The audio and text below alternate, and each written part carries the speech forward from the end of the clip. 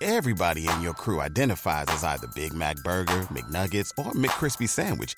But you're the Filet-O-Fish Sandwich all day. That crispy fish, that savory tartar sauce, that melty cheese, that pillowy bun. Yeah, you get it. Every time. And if you love the Filet-O-Fish, right now you can catch two of the classics you love for just $6. Limited time only. Price and participation may vary. Cannot be combined with any other offer. Single item at regular price. Ba-da-ba-ba-ba.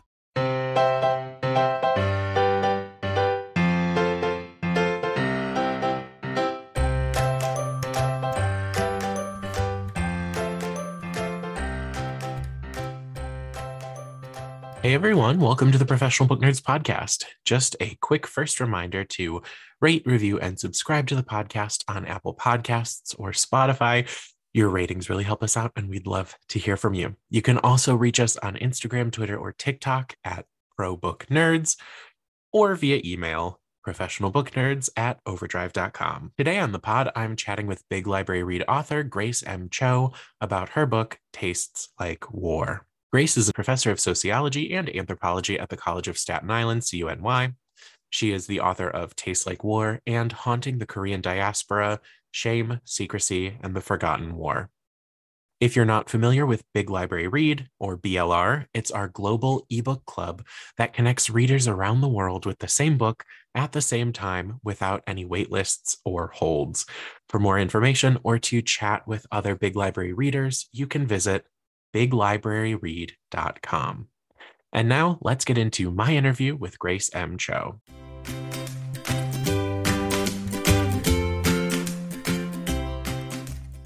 Well, Grace, welcome. Thank you for joining me today.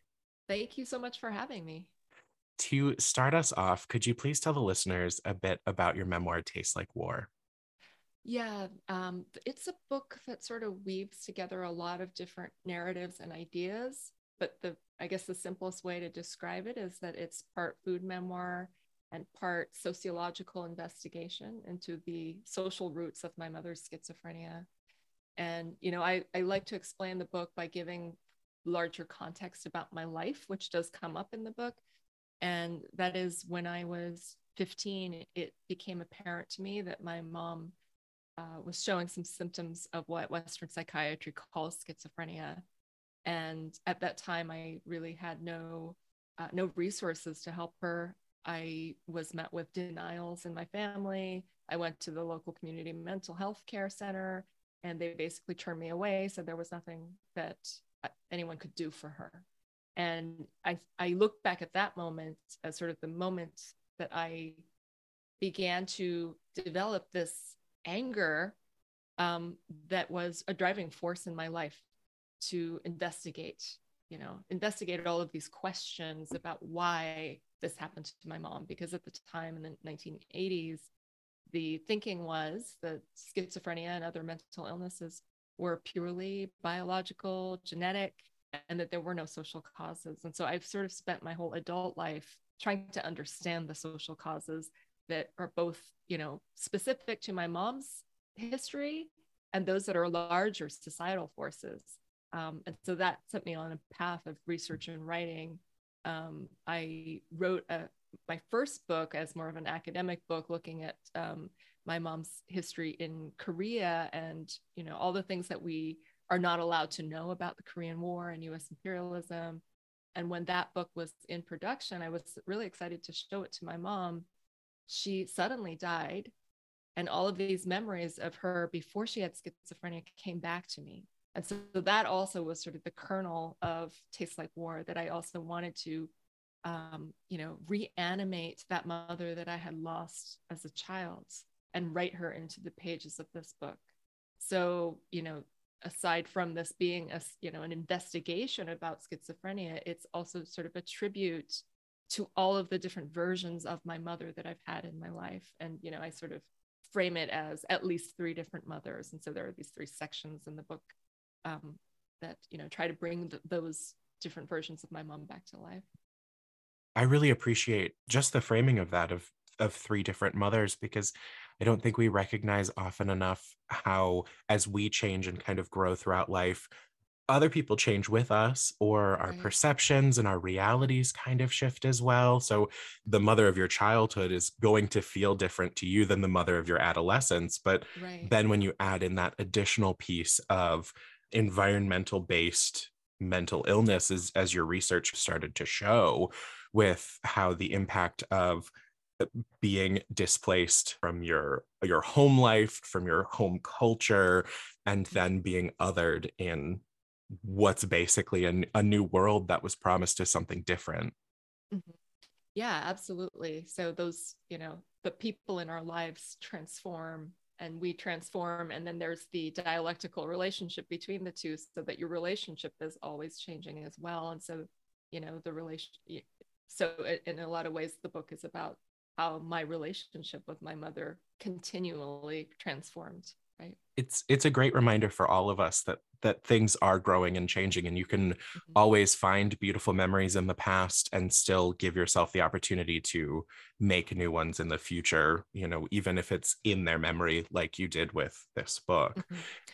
Right. Yeah. There, aside from the beautiful memories, there are the very painful memories too. Right. And I think that it's important to honor those as well, because we live in a culture that tells us we should suppress them. Right. And get over it, get over the past. Don't talk about your trauma. And if you are grieving the loss of a loved one or a relationship or something like that, if you're grieving for more than 2 weeks, from a psychiatric perspective, you could just be, clinically diagnosed as having depression, right? And so we tend to pathologize these very normal human experiences. Following your first book's release, or kind of like right near it, your mother passed. What inspired you to kind of craft her life and share this story? Well, it was that all of these memories came back to me, which I think is very normal when you've lost someone. But what struck me was that I realized that I had forgotten those memories. I had forgotten that first mother, because my adolescence, my young adulthood, and then later in my adult life, it was so dominated by a mother who was unwell, and as well as my research into a very dark history. And so, under the weight of all of those things, that first mother got lost. So that was my original inspiration, was that the memories came back to me. I wrote them down because I didn't want to forget again. So it was almost a way of, you know, recovering something I had lost during my grief over her actual death. Um, and so when I first wrote them down, I didn't have any intention of writing a memoir. I just let them sit for a couple of years, and then I started to think about writing a memoir. Um, and there were a lot of inspirations behind it. One was that so much of my mother's life was as a shut-in, or it was hiding something from the past that she and other people in my family were ashamed of. That I wanted her to be able to be seen fully, as a fully complex human being. And so it was, in a way, it was sort of a tribute to her. My friend Hosu, who's also a character in the book, after she read it, she said, "This book is like a literary funeral for your mom," because I never felt that she was fully recognized either in her life or after her death. And so it was sort of part of an unfinished project that I had with the first book. That, in the first book, she is a big inspiration, and she's sort of like figuratively in that one, but it wasn't literally about her, right? And this one I wanted to really make about her. Of course, you started just with the intention of getting those memories down, remembering the things you had forgotten. How long would you say you worked on this as a memoir, or just in total? How much time have you spent on Tastes Like War? Oh, it took years to develop a full manuscript. So I started transforming some of those memories that I had originally written into pieces that are now chapters in the book in 2011. And then I think I finished a draft of it in 2018. So that's 7 years that it took. And it, there were a lot of changes over that time period in how I was writing, how I was thinking about it, and ultimately how I put all these pieces together, because at one point I felt that they were not very coherent. So then there was the work of making them fit together and trying to find some sort of consistency in the internal logic. I mean, it is a very fragmented and nonlinear book. But even if that's the choice that you're going to make, it still has to work within its own logic, right? Right. Still has to fall within its own structure, but it really does put you in the frame of mind of recollection. That's what I think of it. You absolutely have put kind of the memory in memoir that this is a bit that came to me. But I also think it's so fascinating to have to review some of that earlier work and go, I write incredibly differently now. I am a different writer. I have a different style and a different voice. Do you find yourself editing a lot of the earlier writing to kind of blend? Yeah, those earlier pieces I actually had written in a memoir workshop, because I had, I don't have an MFA or a background in creative writing. My training is as an academic, but as an academic, I did this experimental writing and included some pieces of personal writings, a little bit of fictional writing into that. So it never was quite, purely academic. It was creative academic writing. But I wanted to learn just the basics of memoir craft before launching into a project of memoir. So those early pieces sort of reflect, the conventional wisdom in memoir of how to write, sort of focusing on a particular time and place. And when I came back to this, so actually what happened with the later pieces that I wrote, they were closer to my first book, because I realized that my style is actually to fragment, to write non-linearly, because for me, that is, you mentioned recollection. Yeah, it does mirror how memory works, because our memories are never linear. But I think particularly if your memory has been traumatized in some way, you're constantly having flashbacks or, experiencing things out of time. Past is always in the present, future is in the present, in the sense of anxiety that, as I worked on it more and more, I was sort of developing and recognizing that this is sort of my signature. And so I went back to those earlier pieces that I wrote under the guidance of a teacher and of this conventional wisdom, and changed them so that it fit what my personality is as a writer. And it makes sense. It is always nice, especially with something this personal, to still not be afraid to like accept the critique and look at it and go like, no, this needs to now update and reflect me, because while this is a story about your mother, this is also you and your experience, and it has to kind of blend your life with your experience with her. And I think it absolutely does that. Yeah, absolutely. And I think that's a good lesson for writers, that you don't always have to take the critique and incorporate it. Yeah. When writing and sharing a memoir, sharing grief, pain, what did you do after you were done writing for the day? Did you have a way to kind of, feel it and then lift yourself up and go back to living? It's really hard. I mean, I still struggle with this because, even when I'm not writing things that are as personal in the sense that it's not about someone I know personally, it's still personal when I, for example, now I'm doing some research and writing about civilian massacres during the Korean War. And that feels very personal to me, even though I may not have known any of those people. And it does, I feel the pain, not just emotionally, but in my body. Like my back hurts, my neck hurts, headache when I'm done writing. And so it does require some self-care afterwards. And yeah, so I can't go immediately from writing into something else that involves interacting with other human beings, because I'm just not in a state to be able to do that. So I need some time to decompress by myself, and then maybe I'll go for a walk. There are times when I feel like I need a massage. I need somebody to really put their hands on me, take care of me, and soothe that out of my body. So those are some of the things I do after writing, because it can really get into your head and stay there in a way that's not good.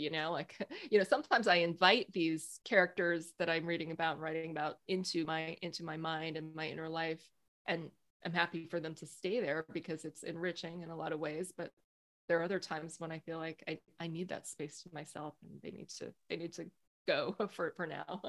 You've definitely got to be able to say like, okay, you are welcome right now, but when your time is up, get on out of there. Right. Yeah.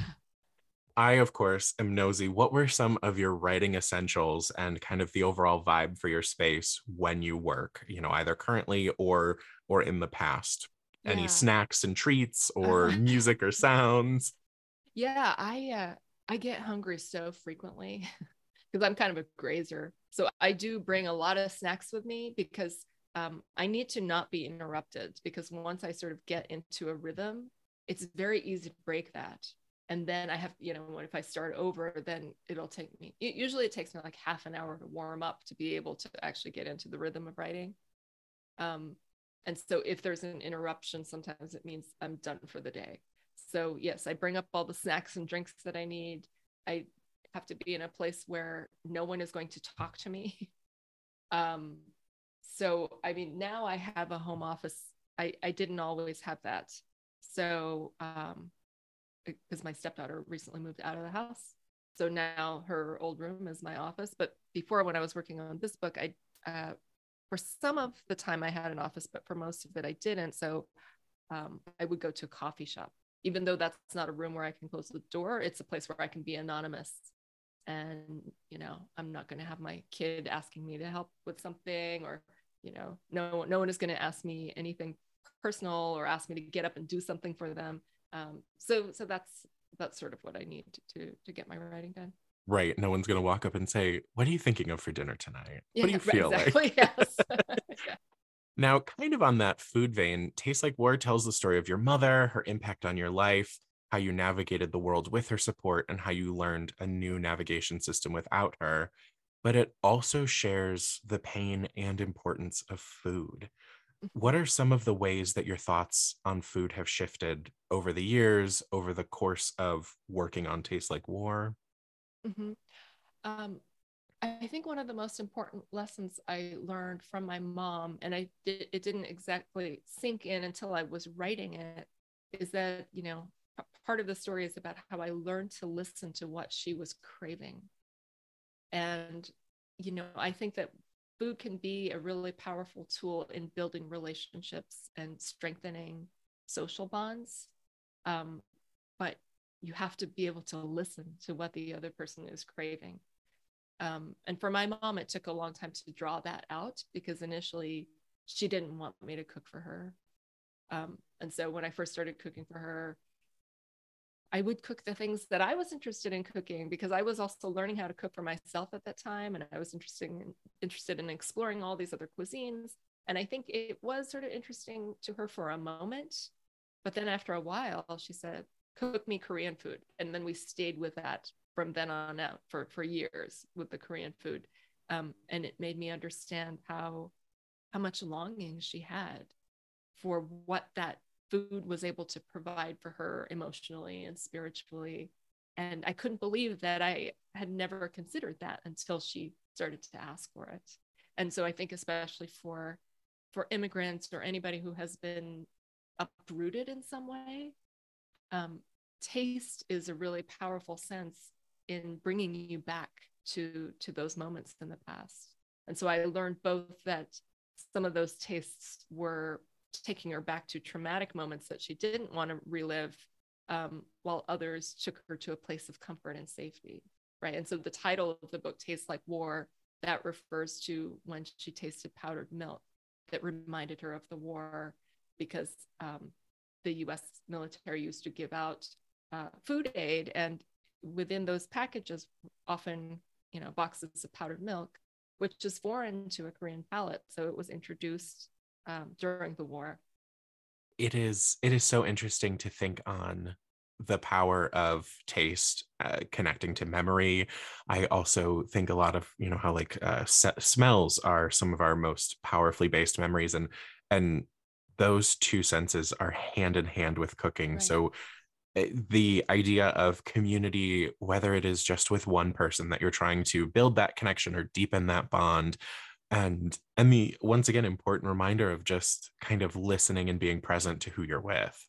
Mm-hmm. Absolutely. Yeah. And to remember food as, as a spiritual balm too, right? Absolutely. It is so much more than just energy, just kind of like Right, the fuel. calories, right? Yeah. Right.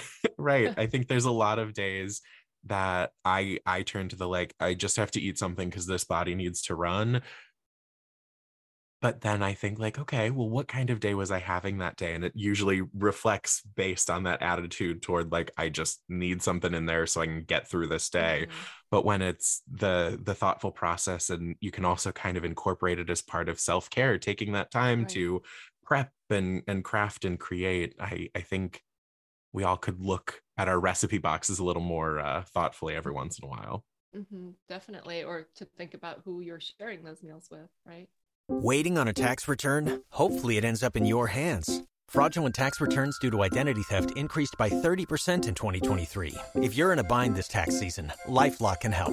Our U.S.-based restoration specialists are experts dedicated to helping solve your identity theft issues. And all LifeLock plans are backed by the $1 Million Protection Package. So we'll reimburse you up to the limits of your plan if you lose money due to identity theft. Help protect your information this tax season with LifeLock. Save up to 25% your first year at LifeLock.com/aware. My name's Adam Sokol, and I'm the host of the Passions and Prologues podcast. Every week, best-selling authors like Jenny Jackson, Rebecca Makkai, Lisa Scottolini, or Brad Meltzer come on to my show to talk about, yes, their new books, but more importantly, the things that they're crazy passionate about. We've talked about the Muppets, powerlifting, traveling, gardening, home improvement, and so much more. We dig into why these things are their passions, how they inspire their writing, and where they came to fall in love with these random assorted things. Be sure to subscribe to the Passions and Prologues podcast wherever you get your podcasts, and check out evergreenpodcast.com to learn more. Now, do you have a favorite meal? It's probably miakuk, which is Korean seaweed soup. So I wrote about it a little bit in Tastes Like War. It is something that you typically eat on your birthday. It's something that new mothers eat after giving birth, because it's supposed to be healing and it's supposed to help produce milk. And my association with miakuk is that it's always been something that people have made for me during those moments when you need care or when you're being celebrated. And my mom would also often make it for me for breakfast when I was really little, about to go to school. And I loved it. I mean, it tastes really delicious also. But, once I started cooking for my mom, when I made her miakuk for the first time, it brought back so many fond childhood memories of the two of us. And after she died, I had this moment when my friend's mother, who they're both Korean, was coming to visit. And she said, "Oh, you need somebody to take care of you. I'm going to make you some miakuk." And so that, I associate it with her caring for me during my grief. The same friend cooked it for me after I gave birth to my child. And because of the symbolism of it, I'd have to name that as my favorite dish. It's also really easy to make. Well, we love that too. I Yeah. mean, all the beautiful memories and feelings and associations aside, who doesn't love something that's also easy? Yeah. But I love that. I crave a bit of that, that kind of like, this is the thing you make when someone is celebrating, when someone is healing. And I just think that's so beautiful. Oh, I was just thinking, since you put it that way, in contrast to, American birthday treats, like the birthday cake it's delightful and delicious and I love it, but it's not something you want to eat when you're healing. And so, yeah, you just made me realize that miakuk serves both of those purposes and how versatile it is. Now, are you on the quest do you have a meal that you're on the quest to prepare perfectly, or anything you're really working on? Oh my, no, not at the moment. Just because the pandemic changed my relationship to food a bit, that I don't want to cook as much as I used to, because I just got really sick of having to do every single meal at home for a whole family. And so my associations with cooking started to become more around labor. I'm just now starting to, come back to cooking for pleasure. And I guess there's nothing that I'm thinking that I want to perfect. although so I stopped eating meat after my mom died, and I really missed bulgogi. And so a couple months ago, I decided I'm going to try to figure out how to make vegan bulgogi. And it turned out really well. I don't know if it's perfect yet. So maybe that's the dish if I'm going to continue working on it to make it a little bit better. That sounds delightful. Thinking on community and looking at your mother while writing and then your family, how did writing and the release of this book impact your own life and your own community? I mean, you've got your family at home now, you've got your husband and your children, and what was it like to have this book go out into the world and you've got a unit at home? Yeah, I mean, it was pretty amazing, because I had a book launch party. It came out in May of 2021. After having everything virtual, I had an in-person book launch party in an outdoor space. And so it was just this wonderful moment of celebration. And I was really happy to be able to share that with my child who was 7 at the time. Because I think that most kids grow up not really understanding what their parents' lives are like, what they do.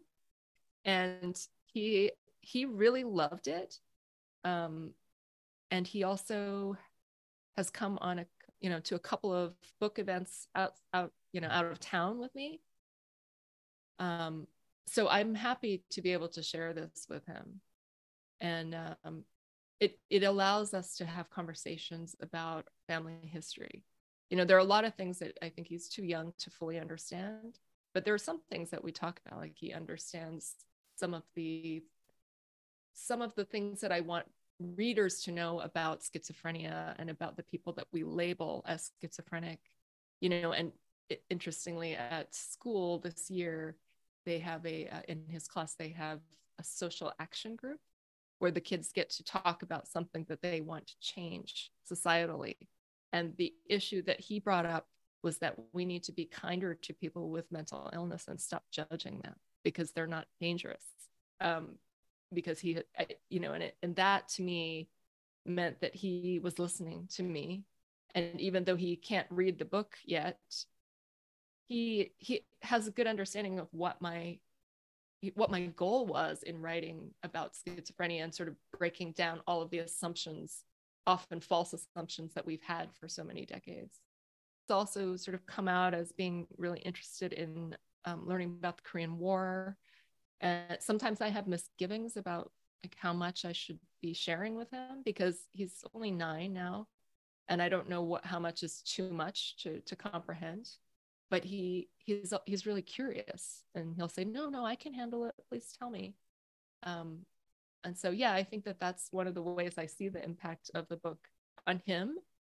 And I think also just in a way it gives my mom a presence in his life that he wouldn't have had otherwise, because she died before he was born. Right, but being able to still bring her into his life, I think is a beautiful gift to come from this. Yeah, absolutely. And he recently, said to me, I consider my family to be, and he named to the family members that he sees regularly. And he said, plus my chosen family and also your mom, even though I've never met her. That had to feel wonderful. Yeah, it definitely did. Yeah. Of course, you mentioning your party made me think of 2 things. So we'll get back to kind of the mental health and the schizophrenia conversation, but I was immediately struck by once you said throwing kind of the launch party for your book, I was thinking of your mother's end of year school parties. Yeah. Because it makes like the images conjured to me. I can see her in her dress that she had made just for the occasion. I can see her, getting people through the night so she can tempt them with the food that she craved, but still serving their needs first. Mm-hmm. Have you found yourself to have a bit of that love for a party, for an event? Oh, definitely. I used to love entertaining. I mean, I don't do it as much anymore, but I always channeled my mom, especially when I first started doing that. Once, there's the apartment that I write about in the book, my first apartment in New York that was large enough to host my mom. But I also had parties in that apartment. And I had like huge menu plans. I'd cooked all the stuff. I'd made multiple desserts. Sometimes I would have like a dessert tasting party. Nowadays, like I said, my relationship to cooking has changed a little bit because it feels more laborious now. Sometimes with my parties, I think, okay, I'm not going to try to be my mom here with the amount of food because I don't want to compete with her. And I sometimes I think I could never actually replicate what she did because it was such a massive quantity of stuff. But then I think, oh, well, at least I want to dress up and look nice. And I do think of her, that exact image of her at that party in that glamorous dress. I imagine her when I'm getting dressed and when I carry myself in the party as a hostess. And I think the point of the pandemic, absolutely, it changed all of our relationships with food and caring for ourselves in a lot of different ways. And now maybe it's a little bit more of I could labor over a few dishes or maybe one piece, but maybe we'll cater the rest of the evening. Right. Yes. You shared with readers your mother's mental health struggles dealing with schizophrenia. Is there anything you'd like to share about mental health advice or words for families in similar positions? Yeah. I think that one of the most important things is to try to think beyond whatever psychiatry has to offer, because that's the dominant way of thinking about mental health in the US, is that it is often reduced to a prescription. And that can be useful for some people, and for others it's not, or it could make things worse. And it can be, if it is useful, it is more useful in conjunction with all of these other types of care, right? And I don't just mean individual therapy. I mean, I think that's important as well, but community health, wellness within the family, because a mental illness that's so stigmatized like schizophrenia can tear families apart.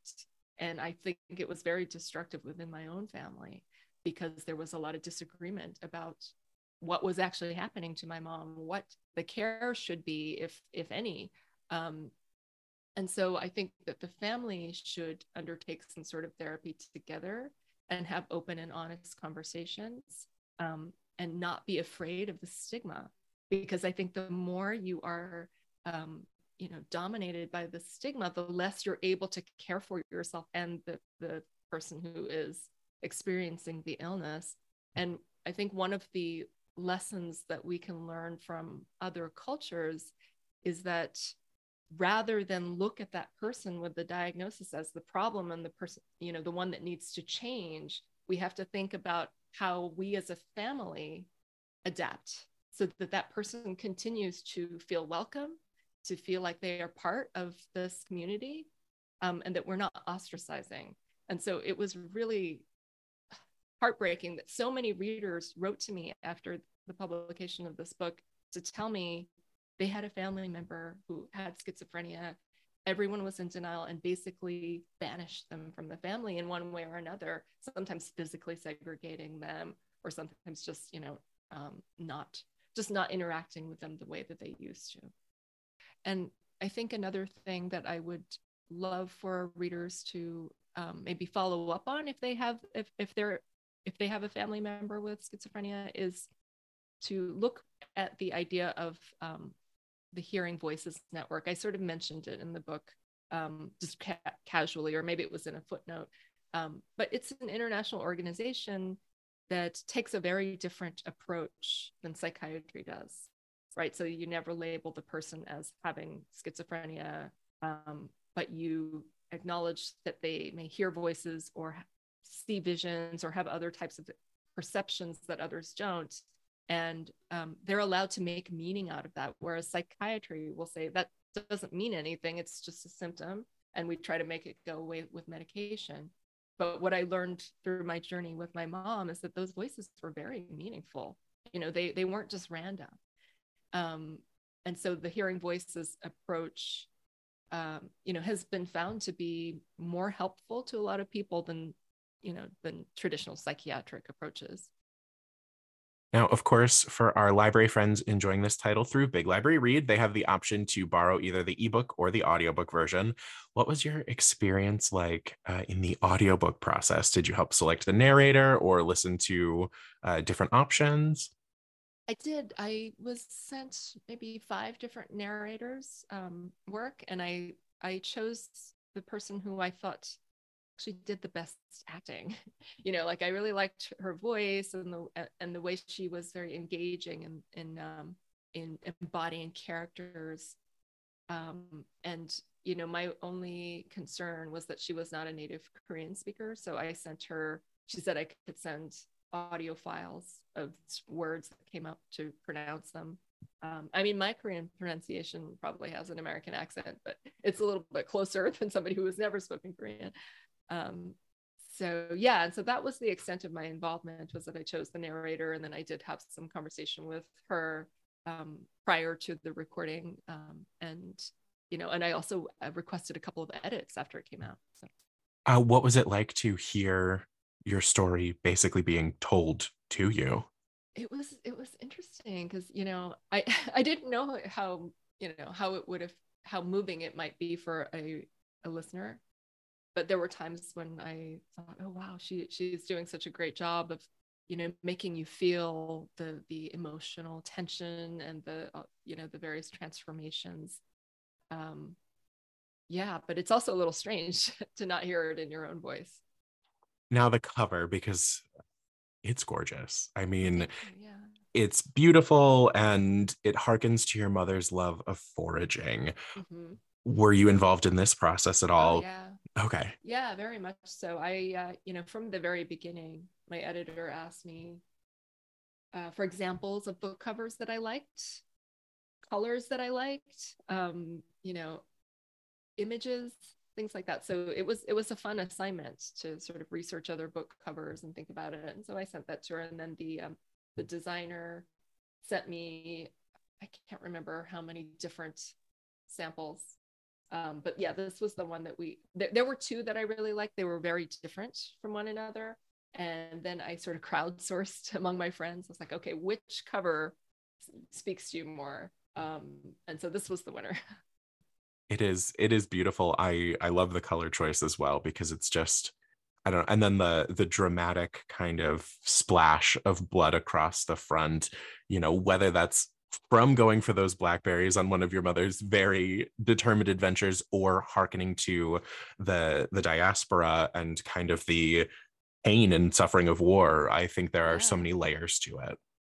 Yeah, thank you. Yeah, I was even able to request that some of the blood splatters go onto the berry, so that it would have that ambiguity that it's it's a ripening berry, but it's also a blood splatter from one of these massacres during the war. Now, your book came out in 2021 and was nominated for the National Book Award.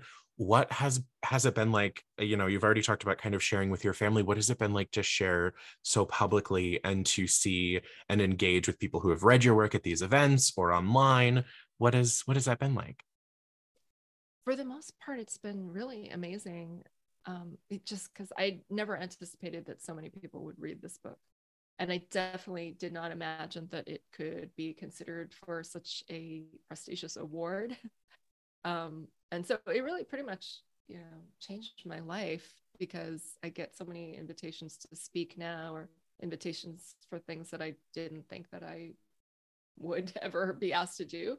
But yeah, like it's really powerful to hear so many readers say that they connected to it on many levels. I mean, a lot of it is around the mental health aspect, but also just so many people in our country who have these immigrant backgrounds, not all of them Korean, many of them from other countries, but they're, they can relate to their parents having experienced war or some other type of trauma that has been passed down that they don't fully talk about in the family. Right. If we don't really talk about grief, we definitely don't talk about intergenerational trauma. Right. Mm-hmm. Now, I wanted to bring back up Haunting the Korean Diaspora. You explored kind of the repressed history of emotional and physical violence between the US and Korea. And then in Tastes Like War, you continued sharing the impact of being othered or made different in small town America, especially with the comparison to the rhetoric in Korea being that this kind of prejudice doesn't exist in the States. What's next for you? And I know you talked about it a little bit, but in exploring and sharing these narratives. Yeah, I'm in the really early stages of a new book project. Again, like my other works, it has a lot of different threads, and I haven't figured out how they all work together. So I cannot give you an elevator pitch of the book at this point. But what I will say is that I am doing some archival research, looking at how powerfully anti-communism in the U.S. shaped this narrative of what the Korean War was as a good war that rescued South Koreans from communism. And I am, juxtaposing that with what we now know actually happened during the war to try to bring the history to light, that that narrative is not so simple, and it also sort of represses the truth. Because in fact, the South Korean government and the U.S., or the South Korean government under the authorization of the U.S., committed so many massacres of their own civilians.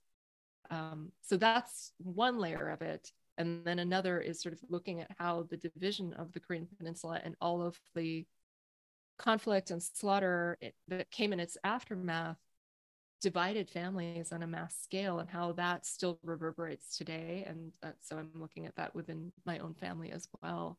All of the divisions and the things that we're not allowed to talk about. So it's continuing with a lot of the same themes. But yeah, so it is going to be, I think, probably a little bit more historical than Tastes Like War. Now, as we start to wind down, I love to ask just some nosy podcaster questions. What are you reading or listening to right now? Oh, so many different books at once because I'm in research mode right now. But one book that I'm just reading for pleasure is Rachel Aviv's Strangers to Ourselves, which is a book in which she tells this, it's narrative nonfiction. So she tells the story of 4 different people who had mental illness diagnoses, and basically looks at how they come to understand them and what are the stories that we tell around mental illness. It's really good, very interesting.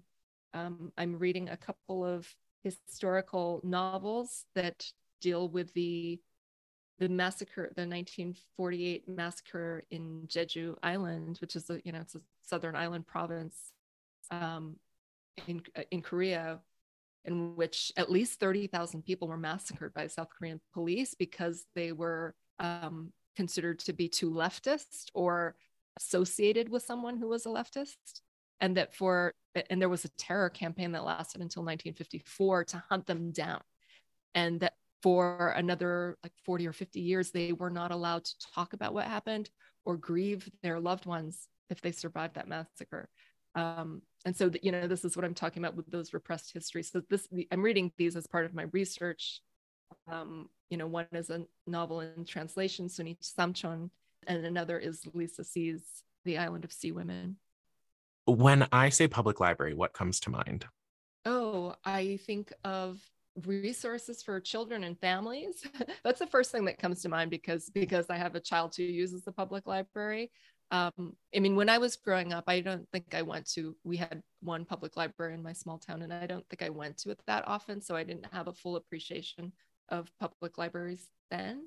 But now, being in New York City, New York Public Library and Brooklyn Public Library, there are just so many events and programs at any given time. You can find something to do at the library, and my son absolutely loves it. But of course, I also think about how libraries are under attack. I think because of the vital resources that they provide and the kind of knowledge that they promote, that some people are afraid of, that they don't want children to learn the truth about many different histories or about the experiences of groups of people that maybe some parts of our society want to keep marginalized. And so, I think of it in both of those ways. If you are going out to eat, what meal are you looking for on the menu or judging the restaurant by? Oh, well, I'm biased towards rice. So I'm usually looking, I gravitate towards Asian restaurants, towards rice dishes and Asian food. So a rice bowl, like there's a Japanese restaurant in my neighborhood that does an amazing rice bowl because the rice is so well seasoned and perfectly cooked, which a lot of places get wrong. I think it would be something really simple to make good rice, but there is actually some technique involved. If it's not an Asian restaurant, and since I'm vegetarian, I often will go for the veggie burger. And I've had a lot of sort of, not so good veggie burgers that either are flavorless or they fall apart while you're eating them. Yep. A veggie burger is a great thing to judge a restaurant by. It is either they fall into the camp of like not worth eating or one of the greatest veggie burgers you've had. Yeah. It's very rare to find an in between. Like, yeah, that was fine. Like it was great or it was bad. Mm-hmm. Yeah. And now, before I let you go, where can the listeners find you online? So I'm on Twitter. I have a website, gracemcho.com, and my partner has an Instagram live event today. I'm not on Instagram, but I think I'm going to create an account just so I can watch it. So maybe you can find me on Instagram in the near future, or maybe I'll just be one of those people who lurk on Instagram just so I can take part in these other events. Grace, thank you so much for taking the time to talk with me today and to share more about Tastes Like War. Thank you. It's been a pleasure. You've been such a nice interviewer. Listeners, remember you can borrow the ebook and audiobook version of Tastes Like War globally from May 3rd through the 17th with no waitlists or holds directly from your library's Overdrive collection through the Libby app. Thank you for listening to this episode of the Professional Book Nerds podcast, and happy reading. Readers can sample and borrow the titles mentioned in today's episode on overdrive.com or in Libby. Our library friends can purchase these titles in Marketplace. Professional Book Nerds is proud to be an Evergreen Podcast signature program. To learn about other Evergreen podcasts, visit evergreenpodcasts.com. Our podcast is produced, recorded, and edited by Emma Dwyer and Joe Skelly and presented by Overdrive. To learn more, visit professionalbooknerds.com. You've worked hard for what you have. Your money, your assets, your 401k, and home. Isn't it all worth protecting? Nearly 1 in 4 consumers have been a victim of identity theft. LifeLock Ultimate Plus helps protect your finances with up to $3 million in reimbursement. LifeLock alerts you to identity threats you might miss. And if your identity is stolen, your dedicated U.S.-based restoration specialist will work to fix it. Let LifeLock help protect what you've worked so hard for. Save 25% off your first year on LifeLock Ultimate Plus at LifeLock.com/aware. Terms apply.